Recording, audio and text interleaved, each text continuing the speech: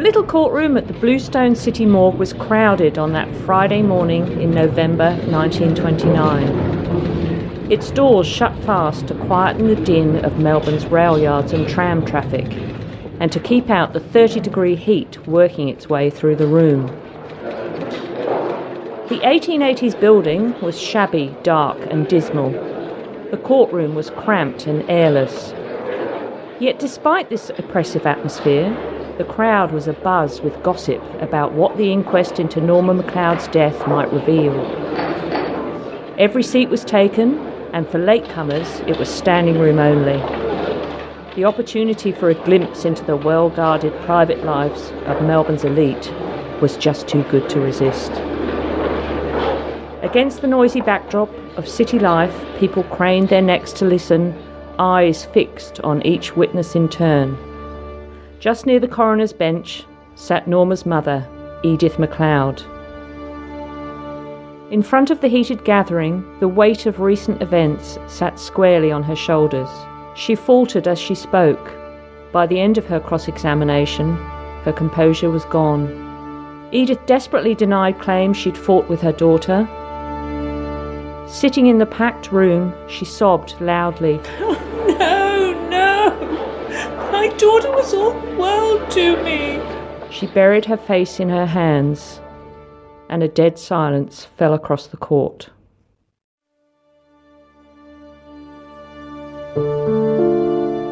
Welcome to Murder Archives, where we re-examine mysterious deaths, reimagine private lives, and give voice to long-forgotten victims of crime.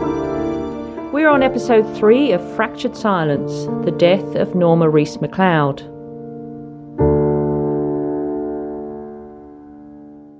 From episodes 1 and 2, you'll know that Norma's death was no accident. The crack in her skull was just too severe. At first, an attack by a surprise burglar seemed plausible, but with what we now know, unlikely.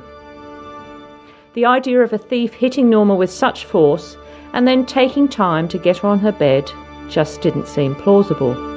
Neither is the idea of her getting herself to bed. If this is the first episode you're listening to, it's worth going back to episode 1 just to get up to speed. I'm Emma Curtin, and in this episode we're going to examine the police focus on their prime suspect, Norma's mother, Edith MacLeod. We've added links in the episode description, and you can find more information on our website, murderarchives.com.au. This includes inquest documents and the full text of the anonymous letter that was central to the police case. And if you think of something I've missed or want to suggest an alternate theory, email me your thoughts. emma@murderarchives.com.au. When I first began investigating Norma's death, I'd read nothing but the newspaper articles. And while it was never stated that Mrs. MacLeod was suspected, I was swayed by police insinuations in the press accounts. Detectives had told journalists they thought Mrs. MacLeod could assist them in some details of the tragedy. Often acknowledged today as a tell, the subject was really a suspect. Yes, I admit at this point I believed Mrs. MacLeod must have killed Norma. But the idea that she'd killed her daughter didn't really trouble me. This was all just a story. I was only interested in the puzzle. I hadn't at this stage made any connection to the family or had a sense of Norma herself. That was all yet to come. Without yet questioning whether Mrs. MacLeod was guilty or not, I wanted to know what reason the police had for their suspicions, beyond the fact that she'd been the first one to find Norma. I know from retired detective Charlie Bazina that the person who found the body is still the starting point for any murder investigation. But there must have been something else that made the police focus on Edith MacLeod. There was. That anonymous letter I kept reading about. Only one day after Norma's death, Superintendent Walsh, the chief of the Criminal Investigation Branch, received a handwritten letter signed with the pseudonym Asmodeus. 2 more letters from the same writer would follow. The police considered these significant. However, it was not until a month after Norma's death that the press learned about police interest in this anonymous letter writer. Walsh told journalists, "Little importance was attached when it was first received, but it is now regarded by the police as likely to provide a clue to the death of Miss Norma MacLeod." 3 things struck me. Why had the anonymous letter writer only now been taken seriously, a month after Norma's death? Why were police now telling the press about it? And what did the letter say that was so incriminating? The first point. A month after Norma's death, Senior Detective Lee had told journalists that they had exhausted all lines of inquiry except the anonymous letter. They were returning to it. But had they really exhausted every line of inquiry? To the second point, the police now needed the journalist's help to appeal to the letter writer to come forward. And to the third point, at no time did the police tell the press what was actually in the anonymous letter. All they revealed was that the handwriting and language suggested it was written by a well-educated man and that the pseudonym was significant. Naturally, I googled Asmodeus and discovered various descriptions. Evil spirit, king of the demons, demon of lust, and a fallen angel from Milton's Paradise Lost. The 1929 press definitions of Asmodeus shifted from evil spirit of the underworld to destroyer of domestic bliss, and then to demon of anger and lust. One journalist from The Age noted that in a work by the French novelist Lesage, Asmodeus had the power to lift roofs off to look into the private lives of those underneath. All of these suggestions were wonderfully creative, given that reporters still had no idea what was in the letter. What did any of these definitions have to do with Norma? Was the anonymous letter writer a demon? Or was he pointing to Edith MacLeod as the demon? Or was he simply saying that he was lifting off the roof of the MacLeod's private life? This letter had to have all the answers. I needed to find it. The hunt began.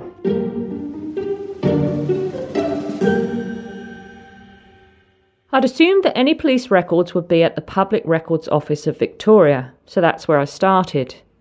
It's a treasure trove for anyone looking into Victoria's told or untold stories.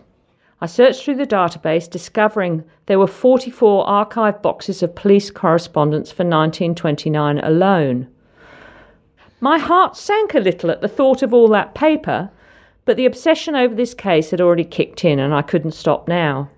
Days of trawling through mountains of ageing paper, I began to wonder whether the files I wanted existed at all. But I kept going.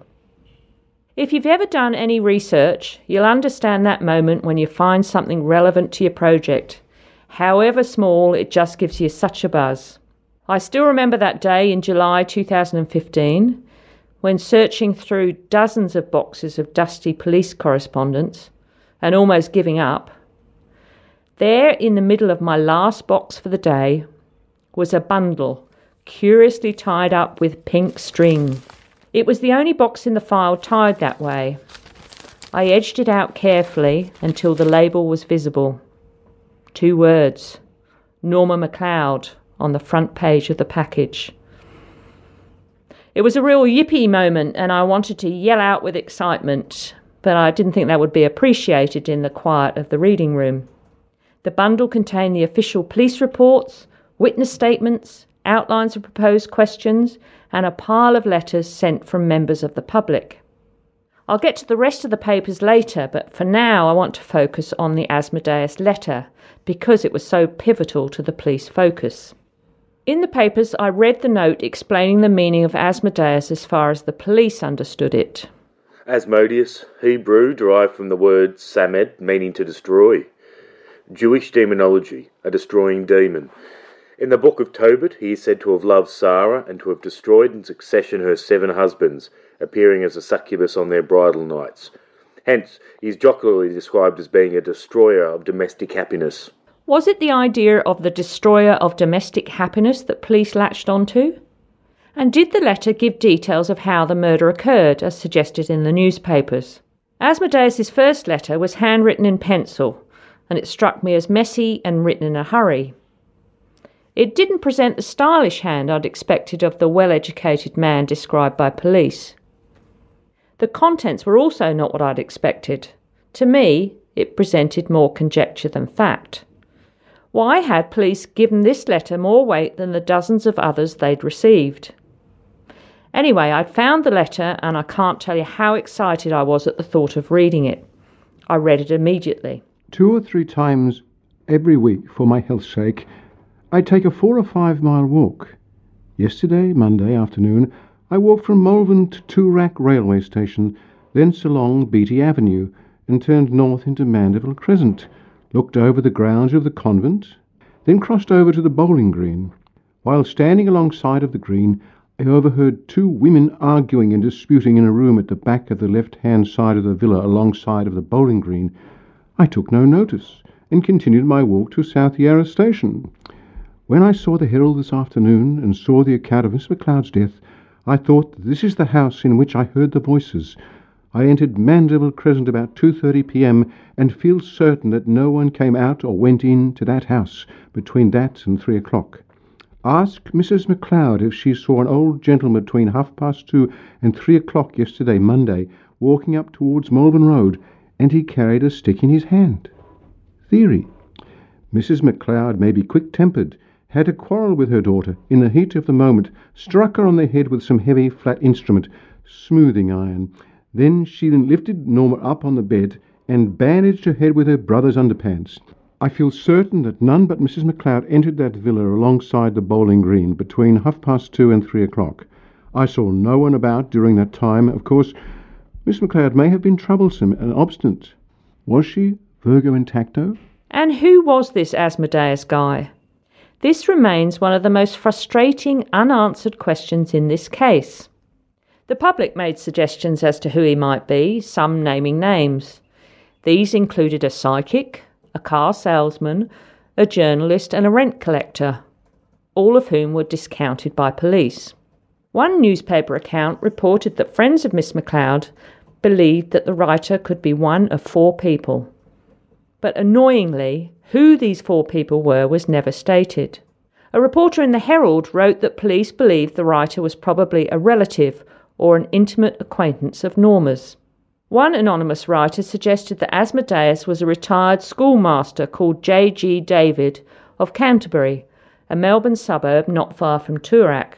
I did a little digging and found that this was John Gomer David, who just happened to be Norman McLeod's brother-in-law.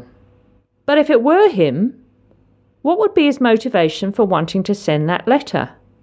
Did he really know something, but not want it known that he was making the accusation? Or did he simply dislike his brother-in-law's family?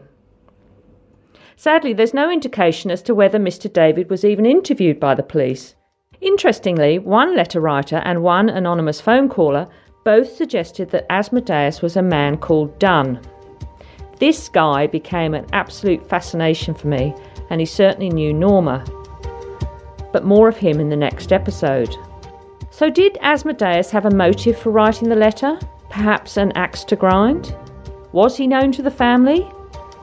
Or was he simply what he said he was, a passer-by who happened to hear shouting in the house where a mysterious death had occurred?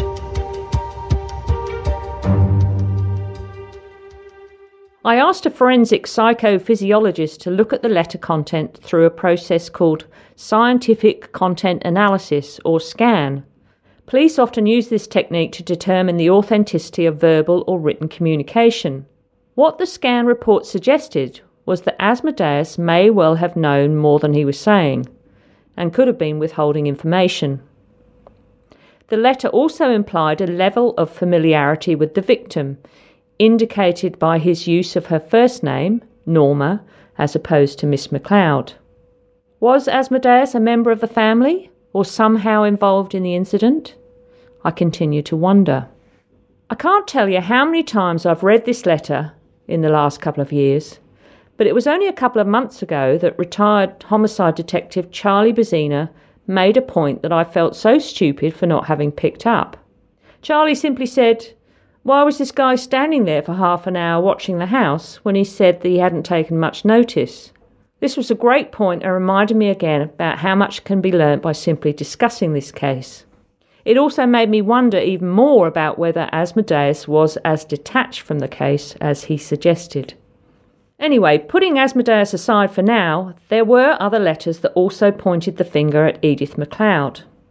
The day after Asmodeus's first letter arrived, Mary Abbott, a chemical manufacturer living in Paran, sent one of her own to police. Perhaps Mrs. MacLeod, overcome with sudden and spasmodic fit of insanity, probably seized Ian and delivered the fatal blow. Then sanity probably returned, after the one terrible act. Then she rushed for the underpants of her son, damped them and then pressed them around her daughter's head and carried her to bed. Mary suggested that police check into Mrs. MacLeod's ancestry to determine whether there was an insane streak. Whether Lee and Simpson did check that or not, I don't know, but I did, and I couldn't find anything to indicate some sort of inherited madness. Other writers implied a more intimate knowledge of the MacLeod family, but were not willing to put their names to their accusations. It is generally thought and said that the mother, Mrs. MacLeod, killed her daughter accidentally. They were always fighting. On similar lines, another writer sent 2 short notes to Superintendent Walsh, claiming Edith as the culprit. The reason they provided for the attack, however, was a little cryptic. No anonymous letters necessary over MacLeod affair. Mother and daughter hated each other. All men who visited the house were cultured. 4 people know the MacLeod secret. Why not tell the public that Norma Mick was a walking skeleton? Mother plus son plus hatred. What did cultured men coming into the house imply? And why mention Norma's physique? Did this relate to Norma's private life, which might be seen as a motive for an attack? So far we've only focused on Norma's death, but in the next episode we'll be talking about Norma's life. Was the writer pointing at some cultured man who might have knowledge of the case? Was this an implicit suggestion that the educated Asmodeus was one of those cultured visitors? Another letter from someone signing themselves XMS with a much angrier tone said Mrs. MacLeod was a hot-tempered woman. They also accused the police of not giving Edith the 3rd degree because the MacLeods were well-to-do people.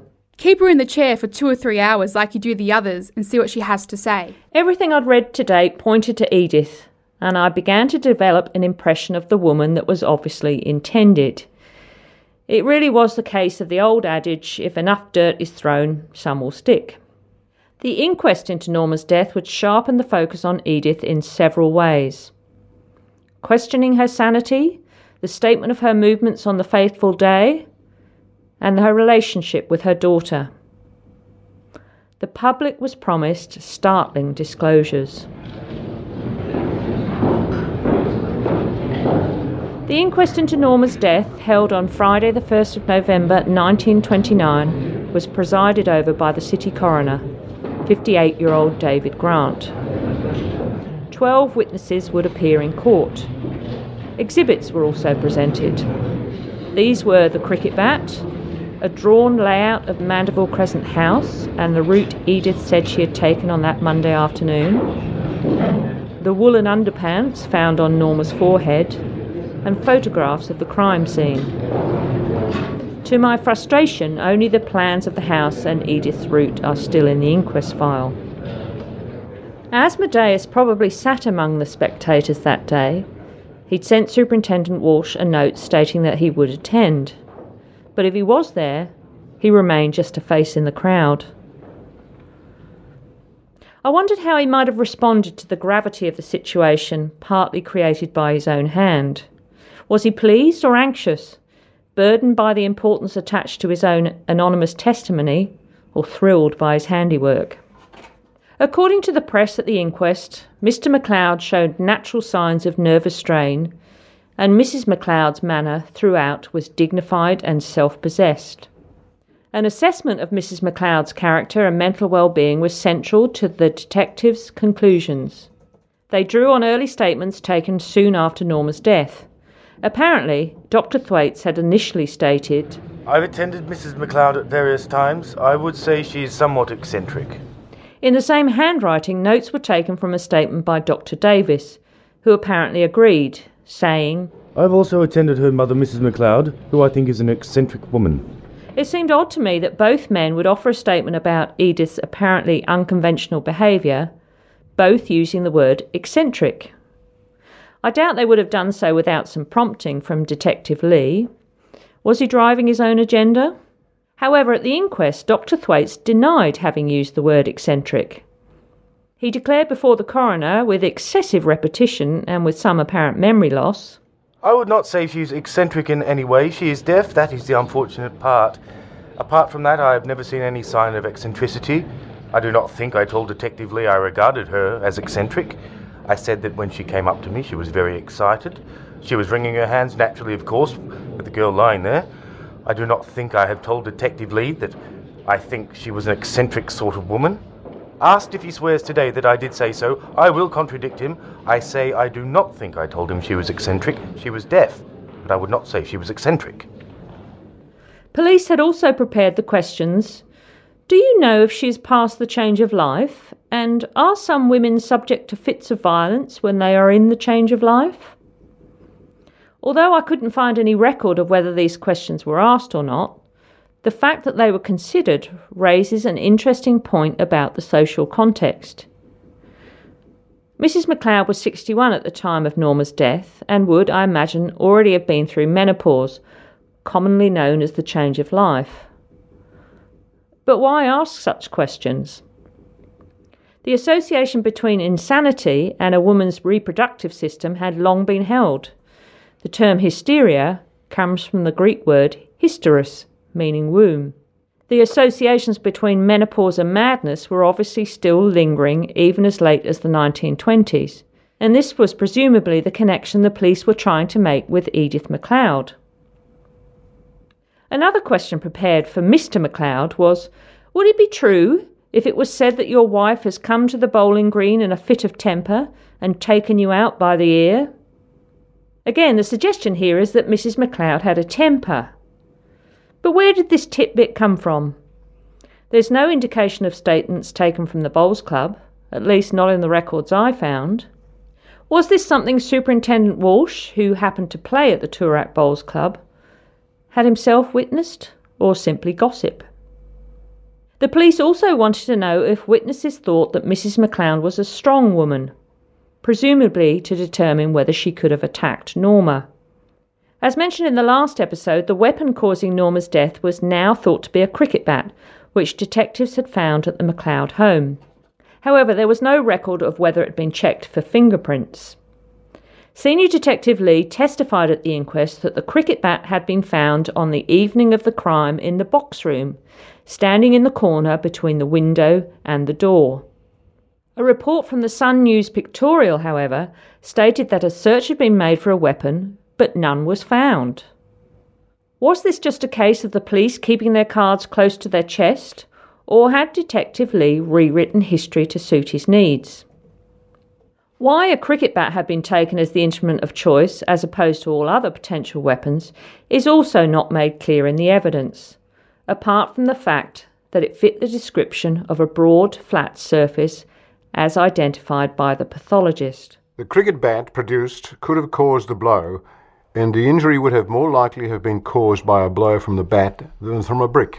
You might remember that a brick had been initially suggested as a possible weapon. Questions in the police files indicated that the detectives wanted to know whether a woman, taller than Norma, could have caused the injury with a cricket bat. Again, it's not apparent whether this was asked in court, so it's difficult to know what Mollison's response might have been. However, the fact that Edith was about an inch or two taller than Norma again illustrates the direction the line of questioning was taking. When I asked retired homicide detective Charlie Bazzina to look at the case notes, he suggested that Norma may have been hit while sitting on the bed. Well, given the fact that what documents I read to say that she suffered a blow to the top of the head, quite a forceful blow, which no doubt was the cause of death to the brain injury. And you would only can guess through either she fell unconscious and the likes, how significant was that blow. We looked at the cricket bat, but other theories were put up about a flattening iron and the likes. How does someone get a blow to the top of their head? One of my particular thoughts was in fact she's sitting. What the crime scene told me that it appears to me that the deceased knew who the offender was, given the fact of the state of the body, no defensive injuries, the shoes at the end of the bed. Was she sitting there? And it would lend to my theory that someone's either come up from behind her with a cricket bat, coming from a height up above through someone without much strength. The sheer velocity, if it was a cricket bat, to inflict that injury and fracture the skull to that degree and cause the death would lend a lot of kudos to that particular theory, as opposed to side of the face or the back of the head. The fact that it was at the top, how does someone go up towards someone without defensive injuries and be able to strike someone on the top of the head? That's the most obvious, but you still keep an open mind. That's one theory you put up until you try and support it or negate it from other evidence. I asked forensic pathologist Byron Collins for his thoughts. I suppose the force would have been applied to the top of the head, somewhat to the right-hand side, and one could conceive of somebody or two individuals standing face-to-face, for example, and a blunt instrument being wielded and it then striking the deceased's head. However, it would be easier if the victim was seated to produce that injury. But again, I don't think that one can say either way. And I must confess that in some of the TV programs I'm dumbfounded in the way that they are able to tell you whether they were male or female assailants, what hand they were, and whether they had their eyes closed or not, or whatever, I think. Well, that's probably where my questioning comes from, Byron. It's just not that easy. So yes, it certainly could be produced with the deceased sitting down. You would still be able to generate a sufficient force, whether standing or seated in this particular case. Questions were also raised about the behaviour of Edith and others after finding Norma. The assistant to the coroner, Mr. Llewellyn Jones, wanted to know why Mrs. McLeod didn't telephone Dr. Thwaites instead of going up to his surgery. This also initially struck me as odd. In her defence, Edith had said, "I cannot use the phone. I was terrified. I hardly know what I did with Norma lying there unconscious." Her apparent deafness, as noted by the doctors, might also account for her reluctance to use the phone. Or maybe it was something more deep-seated. It seems hard for us to imagine now, but in the 1920s, many people were still frightened of this newfangled technology. And it should be remembered that Edith was obviously in a state, regardless of whether she did it or not. The doctor's surgery was also a very short walk from the house. In terms of Mrs. McLeod's movements that fateful day, the detectives took several avenues in the hope of disproving that Mrs. McLeod had been where she said she'd been. If you recall from episode 1, Edith had told police she left the house at about 2 p.m. to go shopping and returned home around 2:30 p.m, although she couldn't be certain of the time. Detectives Lee and Simpson retraced her steps, questioning her neighbours and the employees of the shop she said she'd visited that day. Miss Gwilliam, the McLeod's neighbour, originally stated to police that around 2 p.m. that day, she and Mrs. Guthrie, to whom she was companion nurse, had gone to the front room of their house to have coffee, as they usually did after lunch. The window in this room overlooked the crescent, about 6 metres from the pavement. According to Miss Gwilliam, the women stayed there until about 2:30 p.m. During that time, she said she didn't see Mrs. McLeod pass the house. This contradicted Edith's statement about the way she walked to the shops, which would have taken her directly past her neighbour's window. At the inquest, however, Miss Gwilliam did leave some room for doubt. "I was sitting by the window in that room, looking out on the street. I remained there until about 2:30, or between 1:15 and 2:30. I was not sitting by the window all that time. I was writing some of the time." Could she simply have missed Mrs. McLeod going past? Or was Mrs. McLeod never there? Mrs. McLeod had also stated that she'd left her shopping on the kitchen table when she returned from Malvern Road. But Miss Gwilliam said she'd seen nothing there. She did admit, however, that she hadn't taken much notice, and I think that's quite understandable. I challenge you to go to your neighbour's house and try and remember what was on their kitchen table, even on a normal day. What did the shop assistants have to say about Mrs. McLeod's shopping expedition that day? 2 days after the murder, detectives Lee and Simpson had interviewed 15-year-old Ida Reid, employed at Boston's pastry shop in Malvern Road.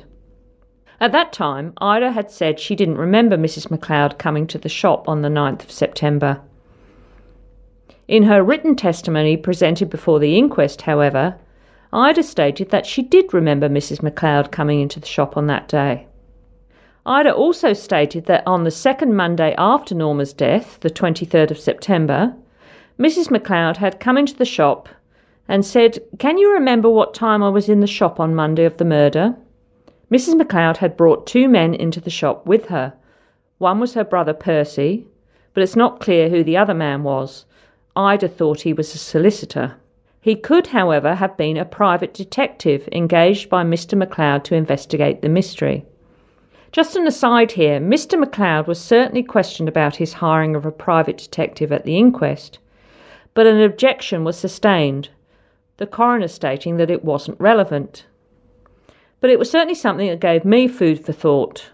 Surely Mr. McLeod's friend, Superintendent Walsh, wouldn't have welcomed the involvement of a private detective, whose very presence might suggest that Mr. McLeod had little faith in the police. Private investigators were mistrusted by the police, who resented their use of the word detective. Continuing her testimony, shop assistant Ida Reid said she told the visitors she couldn't remember the time Mrs. McLeod had been in the shop. The men then had a conversation with the shop owner, Mr. Boston.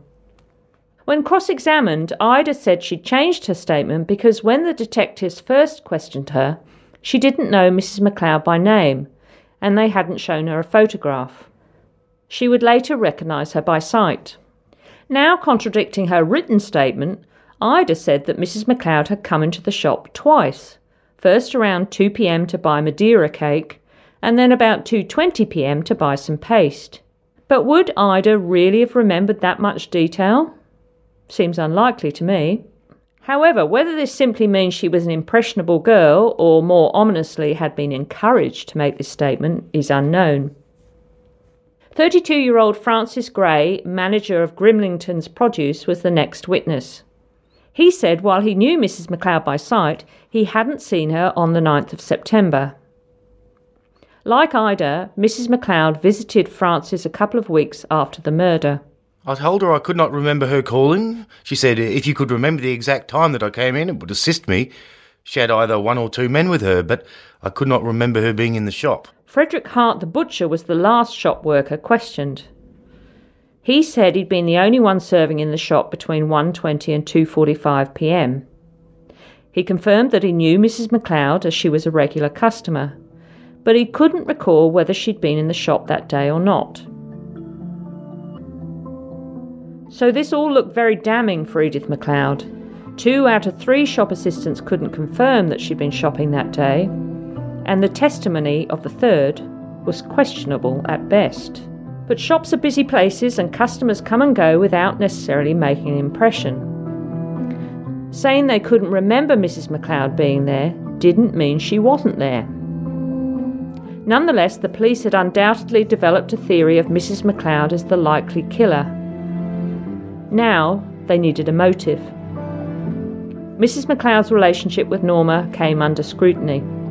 When Constable MacDonald went to Mandeville Crescent after the first phone call about Norma's death, he said he heard Mrs. McLeod moaning and sobbing in the front room. For some, this indicated excessive grief. For others, it suggested agonising remorse following a violent quarrel. But if this was the case, did Mrs. McLeod and Norma have a history of quarrelling? Dr. Thwaites said at the inquest, I have attended Mr. and Mrs. McLeod and the son. Asked whether during any of those occasions I saw anything to suggest the whole family was not well ordered and a friendly one. I say I saw nothing at all. Miss Gwilliam, while admitting that she only knew the family slightly as neighbours, also believed that they all got on well. Cousin Edith Williams was a little more adamant. I used to meet the family often. I never heard any domestic trouble in the house in any way, not the slightest. As far as I could see on all my visits, there was good feeling and cordiality between all the members of the family. In his initial statement to police, Mr. McLeod said, to the best of his belief, his wife and daughter were on affectionate terms. At the inquest, he was much more resolute, clearly stating that his wife and daughter always got on well. I never saw any friction at all. They were very well disposed towards each other. Despite the anonymous letter, nobody provided any evidence to suggest that there was an issue between mother and daughter. As a distant observer, I questioned the truth, or at least the credibility, of some of the evidence presented at the inquest. And as reported in The Age, other than insinuations, there was no evidence of a motive that could explain Norma's death. Significant by its absence at the inquest was reference to Asmodeus, the anonymous letter writer. While detectives had pinned their case on his words, he didn't come forward. Without the man himself, his evidence couldn't be used at the inquest. His name was never mentioned, and there was only one veiled reference to the matter. In concluding the day's events, the coroner called, "If there is anyone here knowing the circumstances of this girl's death, I invite him or her to come forward." He waited 2 minutes, but no one spoke. It's not surprising then that the coroner, finding not enough evidence, felt compelled to return an open verdict. The hopes of a dramatic climax to the Toorak mystery fell far short of expectations. Like many of those at the inquest that day, I initially came away from reading all the presented police evidence with the distinct impression that a slightly imbalanced mother had attacked her daughter for some unknown, maybe insane reason. The police simply couldn't prove it. Certainly there was a lack of physical clues, no bloodstains, no fingerprints, no signed confessions. But the more I thought about it, the more I began to see major gaps in the investigation. Beyond a fixation on Mrs. McLeod, there was apparently no in-depth examination of the family, their characters, their relationships, and the possibility of domestic secrets. Importantly, as I've hinted before, Mrs. McLeod was not the only target of anonymous letter writers. Suspicions also fell on Norma's brother, Rhys McLeod. Where was he in all of this? And what about Norma's father? What do we really know of his movements? Join us next time as we look into the lives of the family, starting with Norma and her mother. In the meantime, some things to think about. What's your impression of the Asmodeus letter? Do you think the police case against Mrs. McLeod has merit? Why do you think Norma McLeod hired a private detective? Have I missed anything? Remember, if you want to share your thoughts, contact me by email anytime. emma@murderarchives.com.au.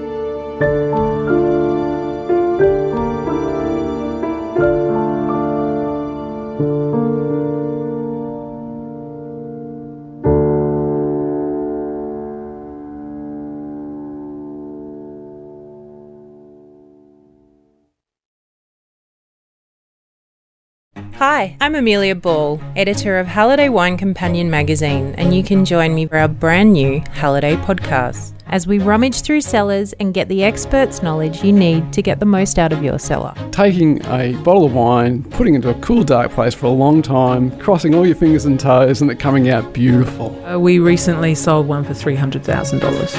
Hear the Halliday Wine Companion podcast where you're listening now, or go to winecompanion.com.au.